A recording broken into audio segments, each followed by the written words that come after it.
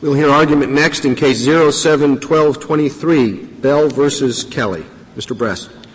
Thank you, Mr. Chief Justice, and may it please the Court. The problem at the heart of this case is construing subsections D and E of 28 U.S.C. 2254 together in a way that makes sense. The last time that this Court construed those two provisions together was in Michael Williams. Michael Williams presented a different issue, but we believe that looking how Michael Williams would play out with the small change in the facts will help frame the issue that's before the Court today. Now, as the Court recalls, in Michael Williams, the Virginia Supreme Court denied Williams the investigative assistance he needed in order to help develop a claim based on his suspicions of jury misconduct. He therefore didn't make the claim in state court. In federal court, he got investigative assistance, and in speaking with the investigator, two of the jurors referred to the foreperson, Bonnie Stinnett, as Bonnie Meinhardt. Mr. Brest, before we get into that, could I just ask you a threshold question? We took this case to decide a question, and one of the factual predicates of the question is that the state court refused to consider certain evidence. And I'm puzzled about that. What was the evidence that the state court — do you say that the state court refused to consider evidence that was proffered to it? No, Your Honor. The state court did not refuse to consider evidence proffered to it. The state court refused to permit the full development of the evidence. And if we misled the court, refused to I didn't hear the last part. The state court refused to permit the evidence to be fully developed, Your Honor. They didn't refuse to consider What do you mean by that? Specifically? Specifically, Your Honor, the state provided 120 days to develop the state habeas petition. The petitioners during that time developed 14 different claims, including the claim that's at issue here today. In the course of that, they interviewed, I think, 11 different witnesses for the ineffective assistance of counsel claim and got affidavits. They also interviewed all 12 jurors for 5 different claims of juror misconduct. They interviewed 5 different witnesses for Brady claims, et cetera. They ran out of time, Your Honor, and they asked the court for more time on repeated occasions. They asked the court for investigative assistance. Does not present the question that you asked the court to decide. Well, Your Honor, if you read it that way, it would not. But I don't read the question presented that way. I read the question presented to present the question of when the district court properly hears evidence after a finding of diligence by the prisoner and holds that the state court didn't provide a full and fair opportunity to that prisoner to develop the facts in state court, that where the evidence is important, the district court may consider that evidence rather than giving deference to the state court. And giving deference to the state court is not even on the table any longer in this case. It was what the Fourth Circuit did. The Fourth Circuit took the new evidence into account and deferred to the state court nonetheless. Why wouldn't he have brought that new evidence to the attention of the state court first? Why wasn't he obliged to bring it to the attention of the state court? Oh, he didn't have the new evidence, Your Honor. No, he could have had a post-conviction proceeding in the state court. Actually, no, he couldn't, Your Honor. Yes. I'm sorry. As the Virginia Commonwealth attorneys point out in their amicus brief, there's a rule in the Virginia State Court that any facts not set out in the habeas petition at the state level can't be brought in later. He wasn't able to bring the facts in afterwards. Well, weren't the facts merely cumulative evidence of his claim that was before the state court? No, they weren't, Your Honor. There were 3 categories of new facts or new evidence that came in on federal habeas. And if I may, the first of them had to do with facts that undermine the state's claim of aggravation. The state relied on solely one aggravating factor. That was future dangerousness. And in the course of that, in developing it, their number one emphasis was on one unadjudicated bad act. And this was a story told by Billie Jo Swartz about an alleged horrific assault on her and Tracy Nicholson, who was a girlfriend of the petitioner. What the jury didn't know at the time was that both Tracy and her mother, who were there, said that the incident did not occur, that there was no assault there, and Billie Jo Swartz was a liar. Now, on state habeas, Joanne did submit an affidavit, and in that affidavit said that Billy Joe Schwartz had lied. That created a dispute of fact at the state level, but unfortunately, rather than hear the witnesses to determine the credibility, and the Virginia Supreme Court instead decided against the petitioner. But I think that supports my suggestion, which is that the evidence was cumulative. There was a dispute on that issue. There was evidence on both sides, and now you say, hey, we've got more evidence. Well, it's not more evidence, Your Honor. It's just that a dispute over the facts where credibility is at issue shouldn't be decided on the papers. The Virginia Supreme Court on habeas said we're going to accept as true all the facts as the petitioner alleged them. They said specifically, all facts alleged in the petition will be taken as true. And if they had done that, Your Honor, I think that we'd be in a different position. But they said that they Well, they said in the one hand that they did, and yet on the other hand, when they were looking, for example, at Joanne Nicholson's testimony, they said she could have been effectively impeached by other statements that she had made that in their household she'd never seen Belle be physically abusive to her daughter. Now, Joanne Nicholson and Tracy Nicholson have said throughout that he was never physically abusive to Tracy.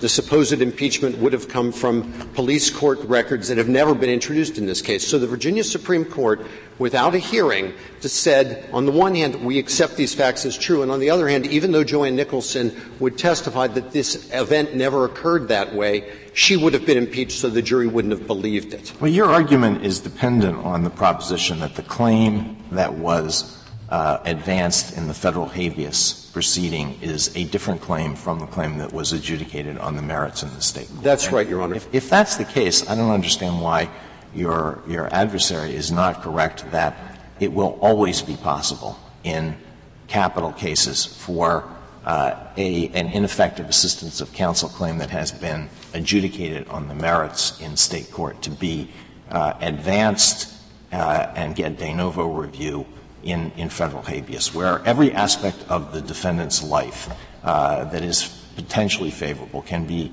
advanced as a basis for mitigation. When your firm, with all of its expertise and resources, comes into the case at the federal habeas level, will it not always be the case that you will be able to find some additional mitigation evidence, and then that, under your theory, that will be a new claim, and it will get de novo review? I'd like to answer that question, Justice Alito, in two ways. One very practical, which is that the Ninth and Tenth Circuits have adopted the rule that we advocate for years. The Sixth Circuit and the Fourth Circuit have adopted that rule for Brady claims, and we haven't seen the flood that supposedly is going to come through the gates. Secondly, on a more theoretical level, for someone to be able to introduce this new evidence on federal habeas, they have to first be able to demonstrate that they were diligent in attempting to formulate it in state court. Second, they've got to be able to demonstrate that it's important and importantly changes the overall factual mix. Now, I don't get the diligence part, because the whole ineffective assistance of counsel is the client isn't expected to do any of this. It's the counsel that's ineffective. Your Honor, I'm referring to Michael Williams, which talks about diligence by the state habeas counsel. But it doesn't translate into ineffective assistance of counsel, because the client is not the one. The lawyer has not been diligent, but there's nothing that the client could do. I just don't see how you can talk about the diligent client bringing up the ineffectiveness of his lawyer.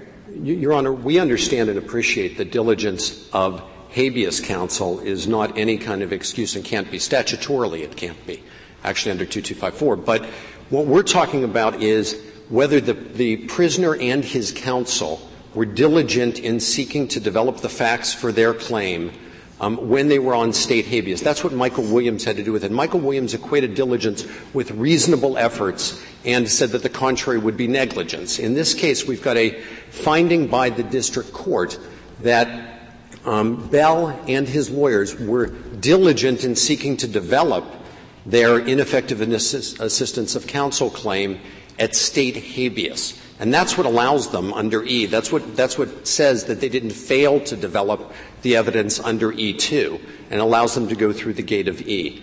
Now, in order to get here, you have to demonstrate that diligence. You also have to demonstrate that you're able to develop new facts that matter, that are important, that are significant. But your use of to say that it's a new claim, because that's what it has to be, right?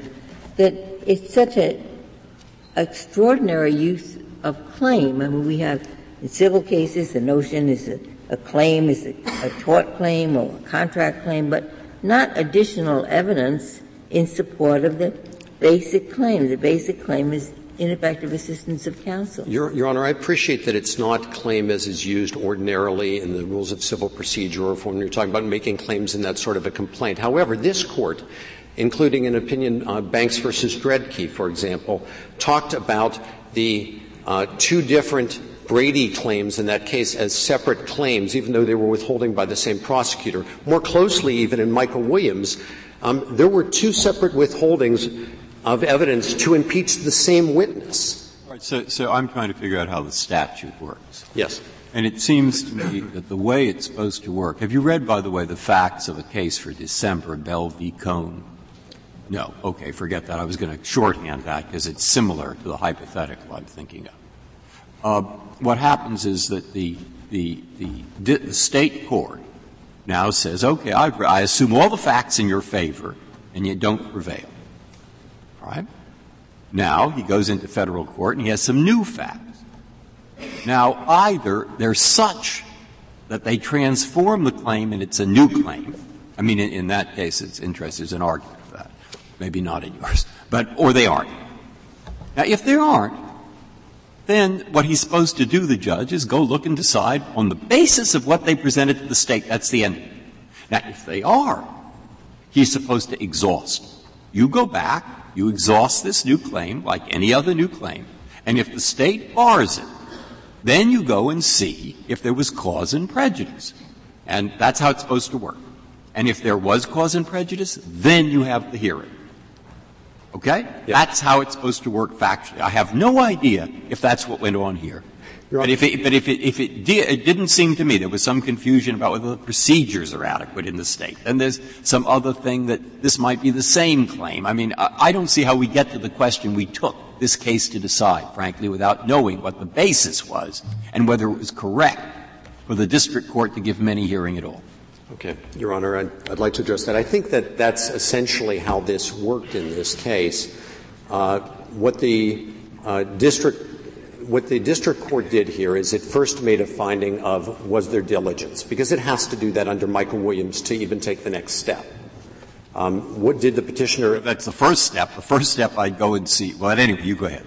All right, but it had to take that step. And it had to take that step, by the way, of course, with D in mind as well, because this court in Shriro said there's no reason to have a hearing if it's separately precluded by another predicate. In Shriro, obviously, it was the refusal to allow mitigating evidence. So it does that. Then it determines separately under Townsend, was there a problem in state court that did you have a full and fair hearing? And if you can prove the facts that you state, would you win? And so those allowed the court the discretion to hold a hearing. See, well, why wouldn't you say right off the bat, new claim, go present it to the state court, exhaust? Well, this couldn't have been presented in the state court. Why not? As the state argued below, it would have been procedurally defaulted. No. Suppose we have — that's why I want not these facts, but I want the facts where really he couldn't have discovered this because the first time that the district attorney opened his files for the Brady claim was 140 days after. So we now have some totally new which couldn't have got — no one disputes it. Were it that kind of thing, I think he would have to present it to the state court, wouldn't he? Well, Your Honor, according to the warden, at least in this case, if you took, let's say, the facts of Banks versus Dredke, which this court decided, where when you were in front of the state court, what you knew was that the girlfriend of the prisoner had said that one of the witnesses was particularly close to law enforcement. And on that basis, they made a claim, a Brady claim in state court. It was denied because it wasn't factually developed enough. All right? So they went to federal court, and in federal court they got a lot more evidence that supported that claim. They actually found out that, in fact, this person was a government informant. And on that basis, this court found cause and prejudice and addressed that claim. Well, he must have been assuming then that the State would not give that person a new opportunity to consider the new evidence. And that's absolutely true here as well, Your Honor. The State statute. Suppose it were really new. The State statute's unequivocal. It's but so is it in Tennessee. And in Tennessee, there's an exception where you can bring the thing up because you couldn't possibly have gotten hold of it. Your Honor, there's no exception here in Virginia that would allow you Virginia, a person discovers for the first time, 140 days later, looks at the DA's files and discovers something that shows the whole trial was a farce. I mean, something unbelievable. And there's no way for the person under Virginia law to bring that up in a State court. Not in this sort of a claim, no, Your Honor, there isn't. Well, but I mean, your argument that this can't be brought up assumes that it is a new claim rather than the same claim, right? Because if it were just the same claim, then the question would be, it's simply cumulative rather than a new. If it's the same claim for 2254D purposes, yes, Your Honor. Right. And I guess it gets back to Justice Ginsburg's question. We usually don't consider claims different if there's just new evidence. But here, didn't the Fourth Circuit necessarily determine that this was the same claim in deciding to defer to the State court findings? Yes, it did, Your Honor. The Fourth Circuit viewed this as the same claim, and that's the root of some of our disagreement with them. And in fact, you got more than you were entitled to because it did look at the new evidence, albeit through the guise of deference, but it shouldn't have even looked at that at all. Your Honor, we would agree that interim solution is not a plausible solution, so we would agree with that.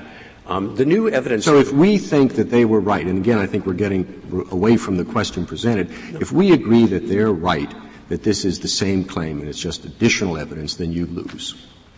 No, not necessarily, Your Honor. We also argued on separate grounds that where the State's procedure is inadequate, then the State's application of federal law would have been unreasonable. Mr. Brest, may I ask and if you that's a question? true.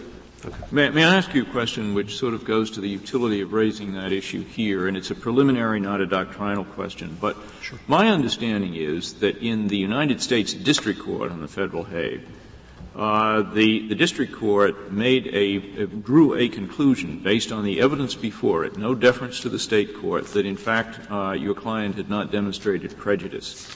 And my understanding is that although the Fourth Circuit did not rely upon that, my understanding is that finding remains undisturbed. Is that correct? Your Honor, what the District Court found, as the Fourth Circuit saw it and as we see it, was that the State court's finding of prejudice was not unreasonable. Now, I acknowledge that when you read the District Court's oral ruling, you won't see a reference to 2254D. No. However, when you look at what the State court wrote in its written ruling, what it said is there's a colorable claim that the State court was unreasonable in both application of law to fact and development of the facts. And then it said that the court would not decide this issue yet until it has a hearing. And so the Fourth Circuit looked at what the District Court wrote and presumed that consistent with what it had written, it then confronted this issue, the issue of reasonability, orally. And it didn't require that when a judge is saying something orally as opposed to putting it in a written opinion that it dot every I and cross every T. It assumed that it meant what it had said earlier. If this Court has any doubt about that, however, it could certainly remand with instructions. What it was saying is that we're dealing with — this is a Strickland question. Strickland has two parts.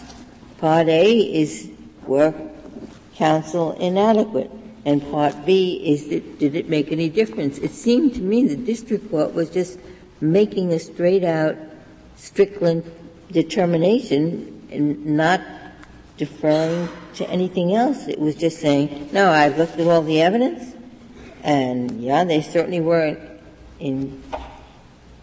they were not effective. On the other hand, there's no prejudice because using the Strickland test, there was no reasonable likelihood that a jury would have come out differently. Your Honor, consistent with the Fourth Circuit, we don't read him to say that. But even if he meant that, the Fourth Circuit certainly looked at this from a reasonableness standpoint and not from a de novo standpoint. So even had the district court meant a de novo review and engaged in it, we still didn't get the correct standard of review on appeal. Oh, that may be. I didn't mean to imply you didn't have a Fourth Circuit question. I guess I was raising a question as to whether it is wise to make this the case to decide the Fourth Circuit issue. Mr. Press, this case involves Section 2254D, right? Does that appear somewhere in the briefs? It'd be nice to have it in front of me. Yes, Your Honor. I mean, it's the central thing the case is about. I cannot find it in any of the briefs. It's in the appendix to the petition for cert. I got to go back to that. Don't you think it's important enough to be in your brief? If I may return to the Chief Justice's question from earlier, there are other new claims, new facts here that are equally important in deciding whether this is a new claim. For example, physical child abuse first came into this case and really was. I know, but your underlying theory is that if you get a lot of new evidence, that somehow changes the claim. And I think Justice Ginsburg pointed out, I'm having trouble getting my arms around that, and particularly since it's problematic in this area where there's always new evidence. You're looking at someone's childhood. You can always find a new anecdote, a new concern going either way, that, this was unusual because he was a good child, or this is excused because he had such a bad upbringing. Mr. Chief Justice, two responses to this. Number one, and, as I've said before, this Court has used claim, I think, in similar ways. It may have been colloquial, but it at least demonstrates that it can use it. I'm not saying it's the most normal or the ordinary course definition, but I am saying that it's the definition that's necessary to read D and E together in a way that makes sense. And if I can just explain why I think that's true. If you look at E says that you can get a hearing even if you weren't diligent in state court, if the facts that you need to develop were not reasonably available in state court, and if they would prove by clear and convincing evidence that you were innocent. All right. Well, I know you've got two, but just to stop you on one. The fact that they excuse your failure to raise and present the evidence in state court doesn't mean that when you get the evidence you have a new claim. It just means that they're going to let you raise a claim you could have raised before. Well, if what they're talking about is if that includes the ability when you were in state court, assume, for instance, House versus Bell, just if we can take that as an example. I'm sorry, Your Honor. Gotten over it. But if we can just look at the facts of that case briefly, assume that in state court, despite diligent effort, they were able to come up with some of the evidence, but not all of the evidence that they later came up with in terms of the blood splatter and the DNA and such.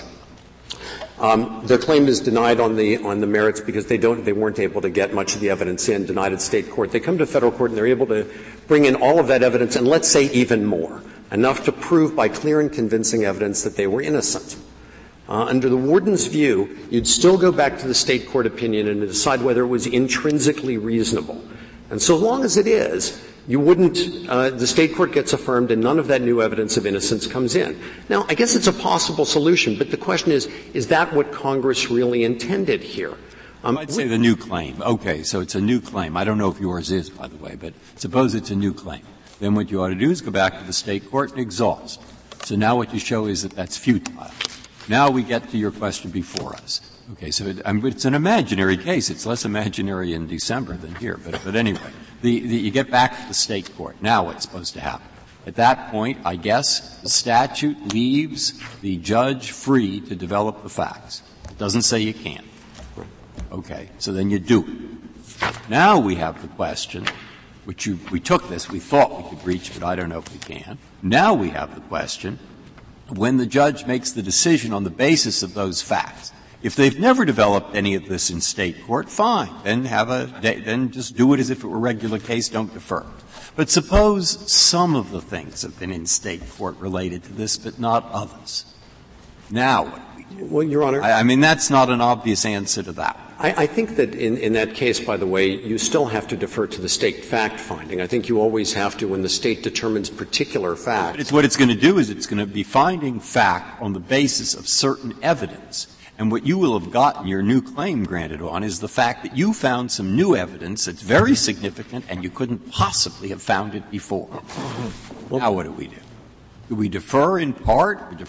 Now what is the district judge do? Well, I think that, again, you have to defer under E1, presumably, to particular fact findings and find that by clear and convincing evidence you've disproved those facts. But otherwise, I don't think you defer on the application of law to fact. I don't think you can under Holland, et cetera. Now, just to make this a little bit clearer, hopefully, in Keeney, upon which this Court drew in Michael Williams, the Court looked at a potential distinction between the failure properly to make a claim in state court and the failure properly to develop the facts for that claim. Now, the Court looked at that distinction in the context of seeing whether cause and prejudice, which applied to the failure to make a claim in state court, should apply to the failure to fully develop it. And what it said is that distinguishing between those two circumstances is irrational.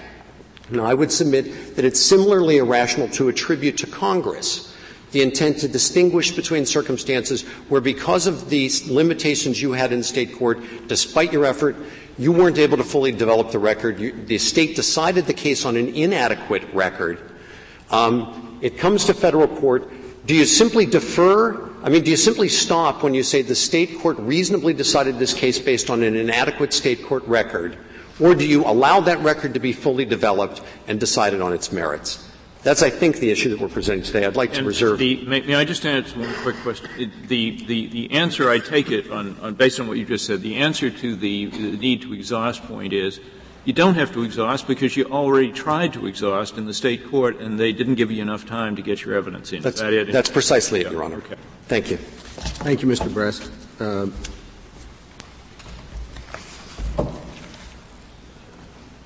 Ms. Burnett. Mr. Chief Justice, and may it please the Court, the claim in Bell's case is the textbook example of a claim that the effective death penalty intended for 2254D to apply to. In the Virginia Supreme Court, Bell presented his claim with his allegations of what he says counsel didn't present and didn't find at trial. And the Virginia Supreme Court assumed the truth of all of those allegations, did not contest any of them. There were never any facts in dispute. The state never contested any facts. The state court assumed them all true and then faithfully applied this court's established precedent under Strickland and Wiggins in particular, and weighed that evidence that he had claimed had not been found by his counsel against the aggravating evidence in this case of a drug dealer who killed premeditatedly a police officer in a small town. And upon weighing that, found as a de novo matter on the merits that he could not show prejudice because there was no reasonable probability that a jury would have found a life sentence, assuming the truth of everything he alleged.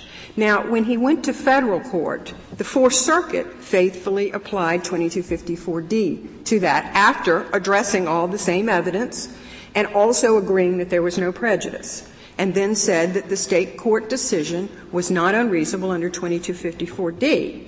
Now, Bell comes to this court and says for the first time that I have a new claim, and that was not made below.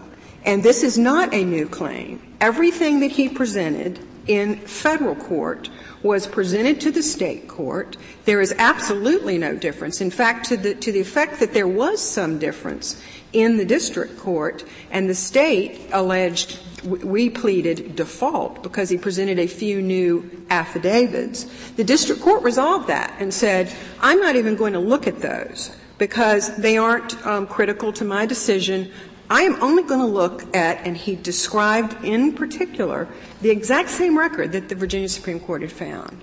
And then the district court... What about the point that Mr. Brest made that there wasn't enough time in the Virginia Supreme Court on habeas to develop everything that was later put before the district court, that there was a very short time to get the petition in and there were many issues other than ineffective assistance of counsel?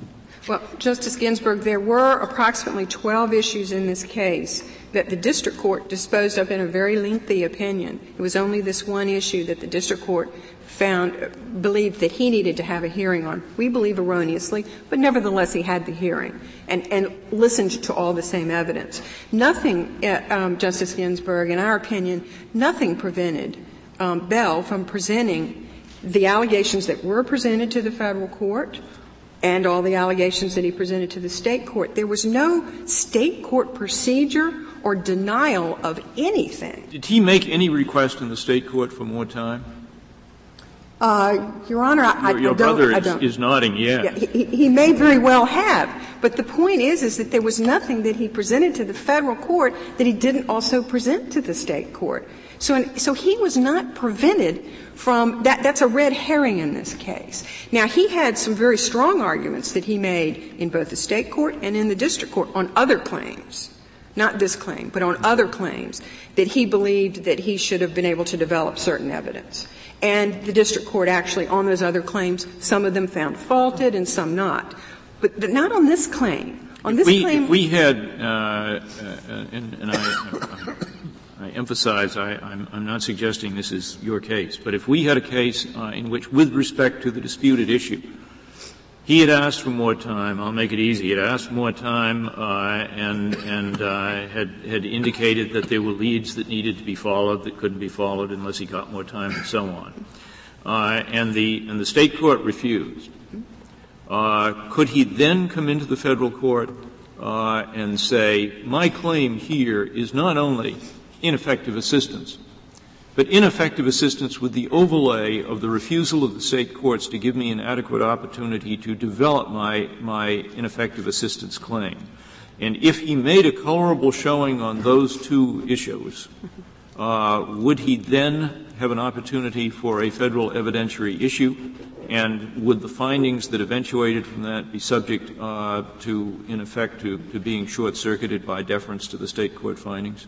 I think my answer to that has to be that it depends, because the statute before the Effective Death Penalty Act in 1996 clearly had those what we would call the Townsend versus Sane factors, in which you would look at the adequacy of a state court process.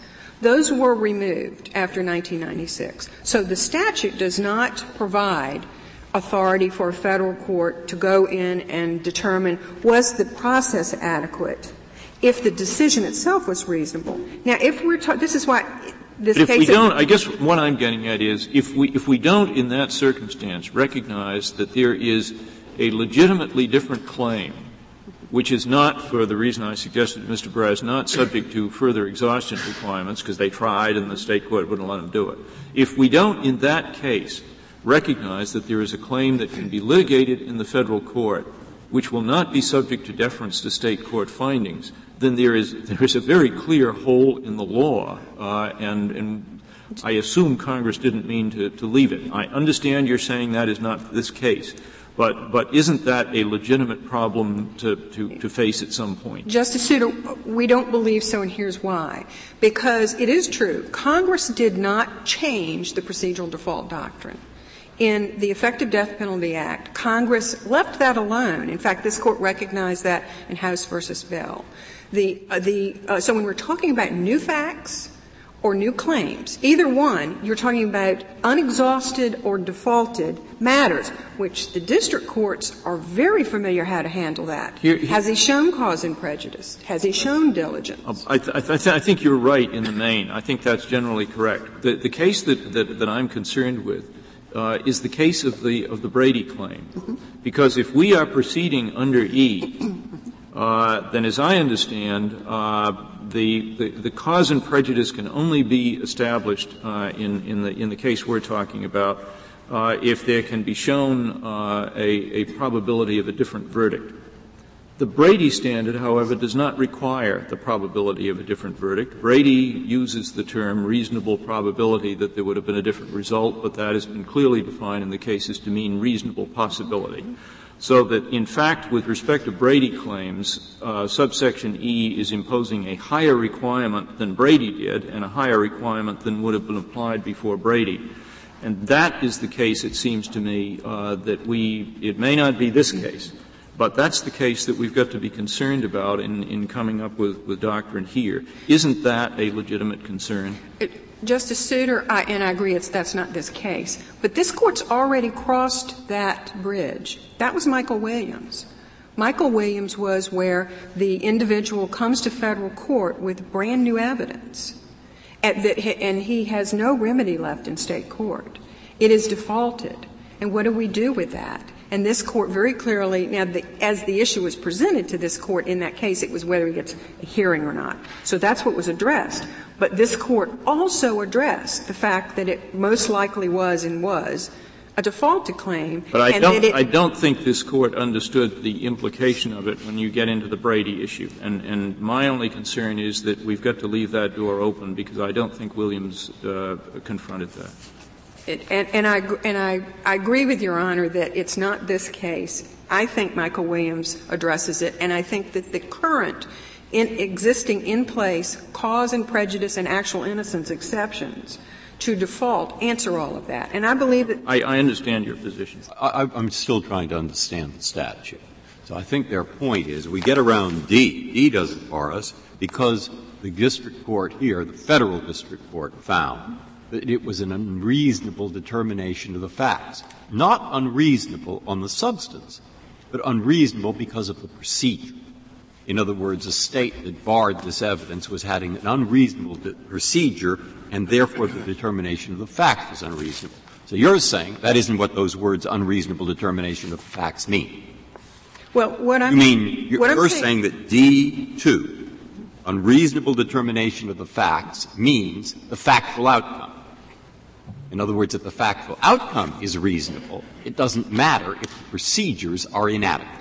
Is that your claim? Well, no, I believe that I thought you just said that in answer to Justice. I believe that D2 very clearly yes, I think I'm agreeing with you that D2 addresses the actual facts which underlay the state court decision. And not whether their procedures are correct. Okay. That's correct. So that's the first thing we'd have to decide to get to the question. If you're wrong on that, and I don't know the answer to it, if you're wrong on that, then they're rid of D. So they say then we're rid of E because it falls within A2, the factual predicate and due diligence. Okay? They say we're rid of E because of that. Now, how they get around capital B, I'm not sure, but that isn't in the case. Justice Breyer, I'm not sure that they've argued those exceptions, A2, at 1 and little 2. I believe they're simply arguing they're arguing due diligence. My reading of their brief is they're saying we're Michael Williams, and all Michael Williams dealt with was the opening sentence of E2. One. I mean, of E2. Of E2. Of E2. If the applicant has failed to develop, and Michael Williams interpreted that as someone who has not been diligent in developing the record. So we also get that. They get around that because they say he's been due diligent. So you also have an argument about how 2 applies. And if you're wrong about both of those, then we get to the question, which would be if the hearing's properly before us and it's a new claim, that's also saying it's a new claim. Now, if it's a new claim, it has to be exhausted. So under Virginia law, is it really true that suppose, not this case, but suppose a defendant 140 days after discovers the DA makes some remark, he couldn't have known about it, he goes to a special file, he couldn't have found out about it, and lo and behold, it's the worst thing you can imagine. You can imagine some pretty bad ones, but this is even worse. All right. Now, under Virginia law, is it your view that Virginia courts would say you're out of luck, goodbye? Yes, Your Honor, and this Court has recognized that. No matter what, it's yes, goodbye. And here's why. Because Virginia has twin statutes that would bar any further application of the state court. One is a statute of limitations that is strictly applied, and the other is a statute which says you in essence. No excuse, even if. That's correct. Okay, so and this Court has recognized that. They're right about the exhaustion being futile. It is defaulted. Yes, Your Honor. They are in Virginia, those are defaulted claims. And now we're in federal court with those claims. The federal court judges are very familiar with how to deal with them. Has he shown cause and prejudice? The first time he discovers DNA evidence in the DA's file that shows he couldn't have done it, There's no way to get relief under Virginia law. Not in state court. Not in state No, court. Your Honor. They're right about that. There's not. That's correct. And so now he's in federal court, and he has the thresholds of cause and prejudice or actual innocence. And that's a very familiar thing, is what I'm saying, is that the district courts are familiar with. Okay, then let me ask you on the merits. If he's right there, and it's exhaustion, and it really was a new claim, then wouldn't we apply a decision that does not defer to the state court? Because after all, the state court's never heard this issue. If we're and that's not this case, but in a hypothetical case where there are new facts, unexhausted, defaulted claims or facts that are presented to a federal court. So there's no real argument between the two of you as to the issue that we thought was presented. Well, I think not. Certainly an argument. The argument is it's really a new claim. You're going to say they applied. Well, our argument is that court don't use this case to say that, because if the court uses this case to say that, it will be putting its imprimatur on what the district court did in holding a hearing when we don't think it was appropriate. And the Fourth Circuit, I'm sorry to interrupt you, but the Fourth Circuit didn't decide that question either. They did not. It was not presented to them, Your Honor. So how do you want us to dispose of the case that doesn't do that? What do you want us to do? I think the court could dismiss this as improvidently granted. That's it. I think the court could do that. May I ask you so I can understand your position on the underlying question if we don't dismiss it? Am I correct that the granting of an evidentiary hearing was based on a showing by the petitioner that he was failed to develop facts which might change the result? Justice Stevens, there was never any showing. There was never any showing of diligence. Why did the federal court grant a hearing? The federal court simply announced that he was going to hold a hearing on this claim and decide later. Wasn't he only entitled to do that on the basis of a showing that there's more evidence that the state court did not consider? Yes, Your Honor. I believe first he had. Maybe the district court was dead wrong, but the assumption I think we made when we took the case was that there was a body of evidence that had not been available in the state proceeding that might be available in the federal proceeding. I think that was the misunderstanding. And if that were true, I know you disagree with that, and I understand your argument. Maybe we should dig the case. But if that were true, and the federal court then had to decide on the basis of all the evidence, do you read the statute to say at that time he may only rely on the evidence presented to the state court? The way I read the statute is that is the first thing that the judge was required to do. He had to first determine whether the state court's decision was reasonable. State court evidence, and he says that was not enough. The state court's decision on the merits was reasonable based on that record. I have a different record before me. May he look at the different record? He can. I think then we're talking about what I was just saying. New facts, new claims. May he look at it? And then the judge has to go through the determination before he can decide whether he can look at it of whether these new facts or new claims meet cause and prejudice or actual innocence. Forget the cause and prejudice for just a moment. But if he looks at that new evidence and he decides that any neutral judge would have reached a different result from the state judge on that evidence, may he reach that result? I don't think I do not believe the judge can do that just simply to say, I'm going to look at just the correctness of the decision first, and then just decide whether it's correct. He's looking at the correctness of decision based on the state court record. And if he decides it was a sound decision on that record, that's the end of the ballgame. Well, that's your position. I think it is unless there are actually new matters that are presented to the federal court that the federal court now is the same claim. It's the same claim. Yeah, even on the same Then it seems to me that the statute has constructed a pointless procedure. Your Honor, I don't see that at all.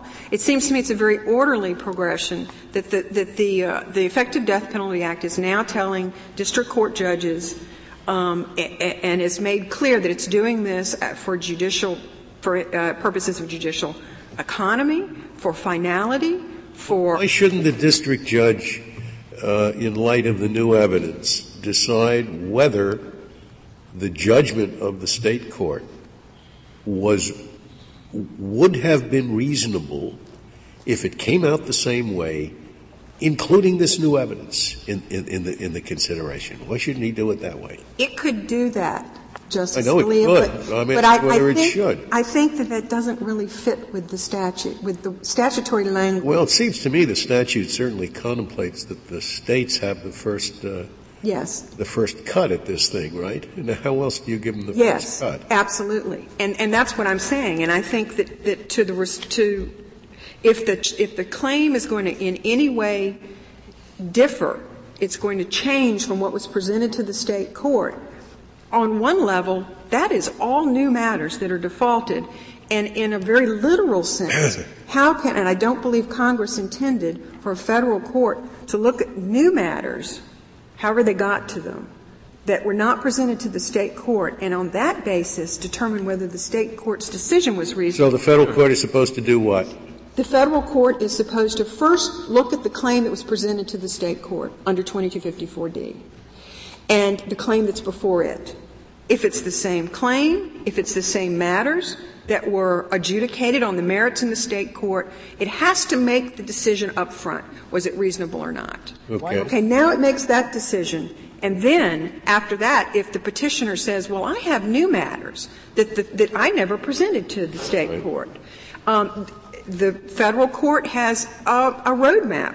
No, but the roadmap that you are now saying should be followed is the same roadmap implied by, in your earlier answer to Justice Scalia, your reference to the new claim as being a defaulted claim. Yes. But we're concerned, and I think we're all concerned, with the claim in which it is not defaulted in the sense that he is at fault in any way for failing to get it into the federal court. I'm sorry, get his entire presentation now into the state court then. So that it is not a defaulted claim in the classic sense. It is not a claim in which he is at fault for having failed to present it in the state court.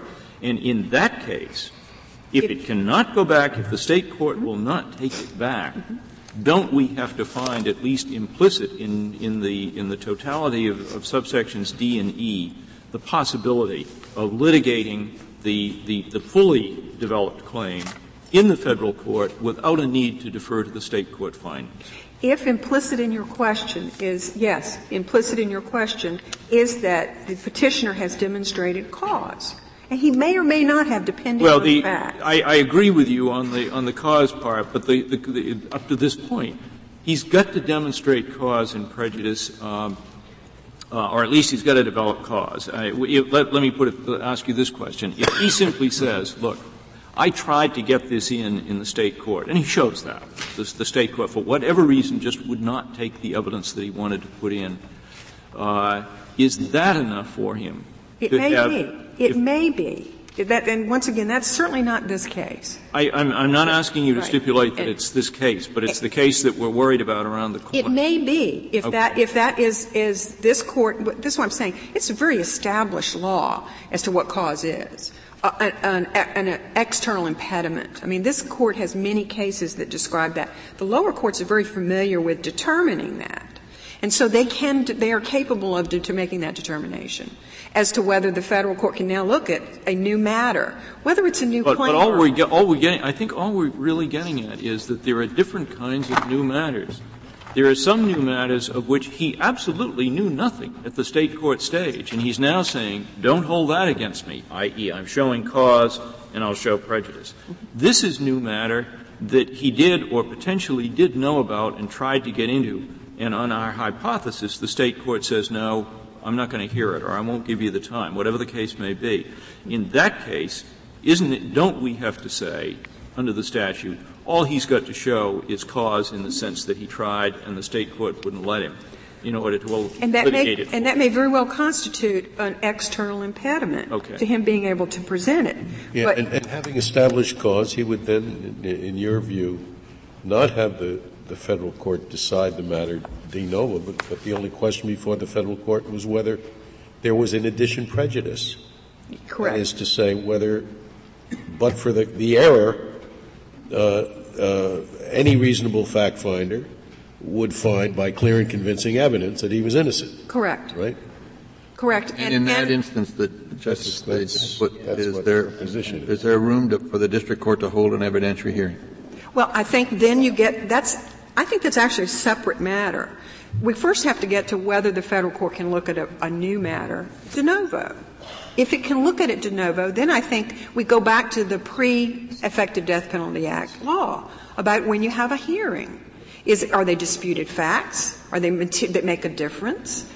Is it something that actually, needs to have resolution in a hearing? And can you envisage circumstances in which an ineffective assistance of counsel claim was presented in the state court, and then there is a second ineffective assistance of counsel claim or a further supplemental ineffective assistance of counsel claim based on new evidence that the district court might hear? Does that ever happen? I think it can happen, certainly. I don't think it's restricted just to Brady. I mean, I think that it is the same analysis, no matter what the claim is. It's the same analysis that the federal court needs to go through to see whether it can consider new matters. So you think there could be instances, we might imagine, in which there could be two ineffective assistance of counsel claims, the second of which could be heard in the district court with the evidentiary hearing? I think it's certainly possible. I think that the statutory setup and this court's established habeas procedures that it's had in place for decades permits that. I guess the state court can say, 60 days after the trial is doomsday. No more new evidence. We're not going to consider anything new after that, even if you find Brady stuff or anything else. Suppose that's unconstitutional, but it isn't. I mean, is that unconstitutional? Well, no, Your Honor, I don't believe it is. In fact, the state court that we don't have to provide for direct appeals. So if it's not unconstitutional, then you just provide what you say, that the district court sees whether by clear and convincing evidence the case would have come out the other way. If it were unconstitutional, and I guess this is what is sticking in my craw anyway, if it were unconstitutional, it seems to me there ought to be a way to make the state take the first cut at it. Make the state say, oh, yes, even with this new evidence, we would still find this person guilty. And then in federal habeas, you would apply the deference that 2254D requires. You'd ask whether that was a reasonable determination. Right. And all I can say to that, Justice Scalia, is this Court has never held that the Constitution applies anywhere after the direct appeal, and that's only the right to counsel. That's the fallacy in my reasoning, or you're saying I shouldn't be troubled by what has been troubling me, namely that he had no way to get this before the state court. They are entitled to close the gates. Yes, Your Honor, and it's a collateral review. That's where they're closing the gate, not on direct review. If there are no further questions, simply ask to affirm. Thank you, counsel. I'd like to start where you have 3 minutes remaining. I'd like to start where the General left off. In McNeil and Claudy, this Court did hold that in certain instances a state habeas court must hold a hearing if there are facts in dispute and they're not willing to assume them. I agree that a state doesn't have to have a proceeding at all, but if it has one, it has to be fair. I know that my time is short. I'd like to go through some of the questions that you've asked. The state did deny us additional time, expert assistance, discovery, and a hearing in this case. The federal court specifically found that we were diligent. That's at 84A. And in Michael Williams, this court said that the finding of diligence also constituted a finding of cause for purposes of cause and prejudice, which makes sense because you've got a prisoner who has done the most they can and yet hasn't been able to fully develop the record. There was no external impediment. As you'll recall in Michael Williams, the information was there. It was just very hard to find. Finally, we presented very substantial new evidence on the federal level here. It's simply not true that there was no new evidence. The new evidence included evidence undermining the sole aggravating factor, both the live testimony of Joanne Nicholson, which allowed the court actually to determine whether she'd have been a credible person to undermine the testimony. The state had held on the papers she wasn't credible, which a state can't do on the papers. Secondly, the evidence that he was physically abused as a child. He was beaten with electrical cords, with planks, with a belt, leaving scars on his body that he bears today. He saw his father knock his mother's teeth out for trying to protect him. What is the test for determining whether the addition of new evidence is sufficient to make it a new claim? Your Honor, I think the test really ought to be whether an objectively reasonable jurist would find it important in the overall mix of information.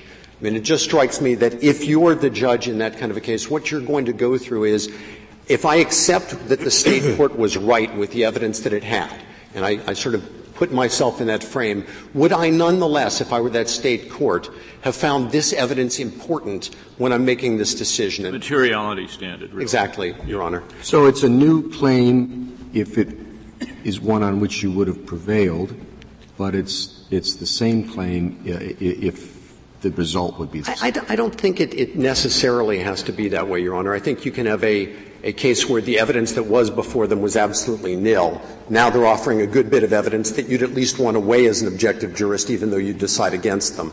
I think that's possible. I think the reason you've got to adopt this position, however, is that there is no no innocence exception that the general has put forward.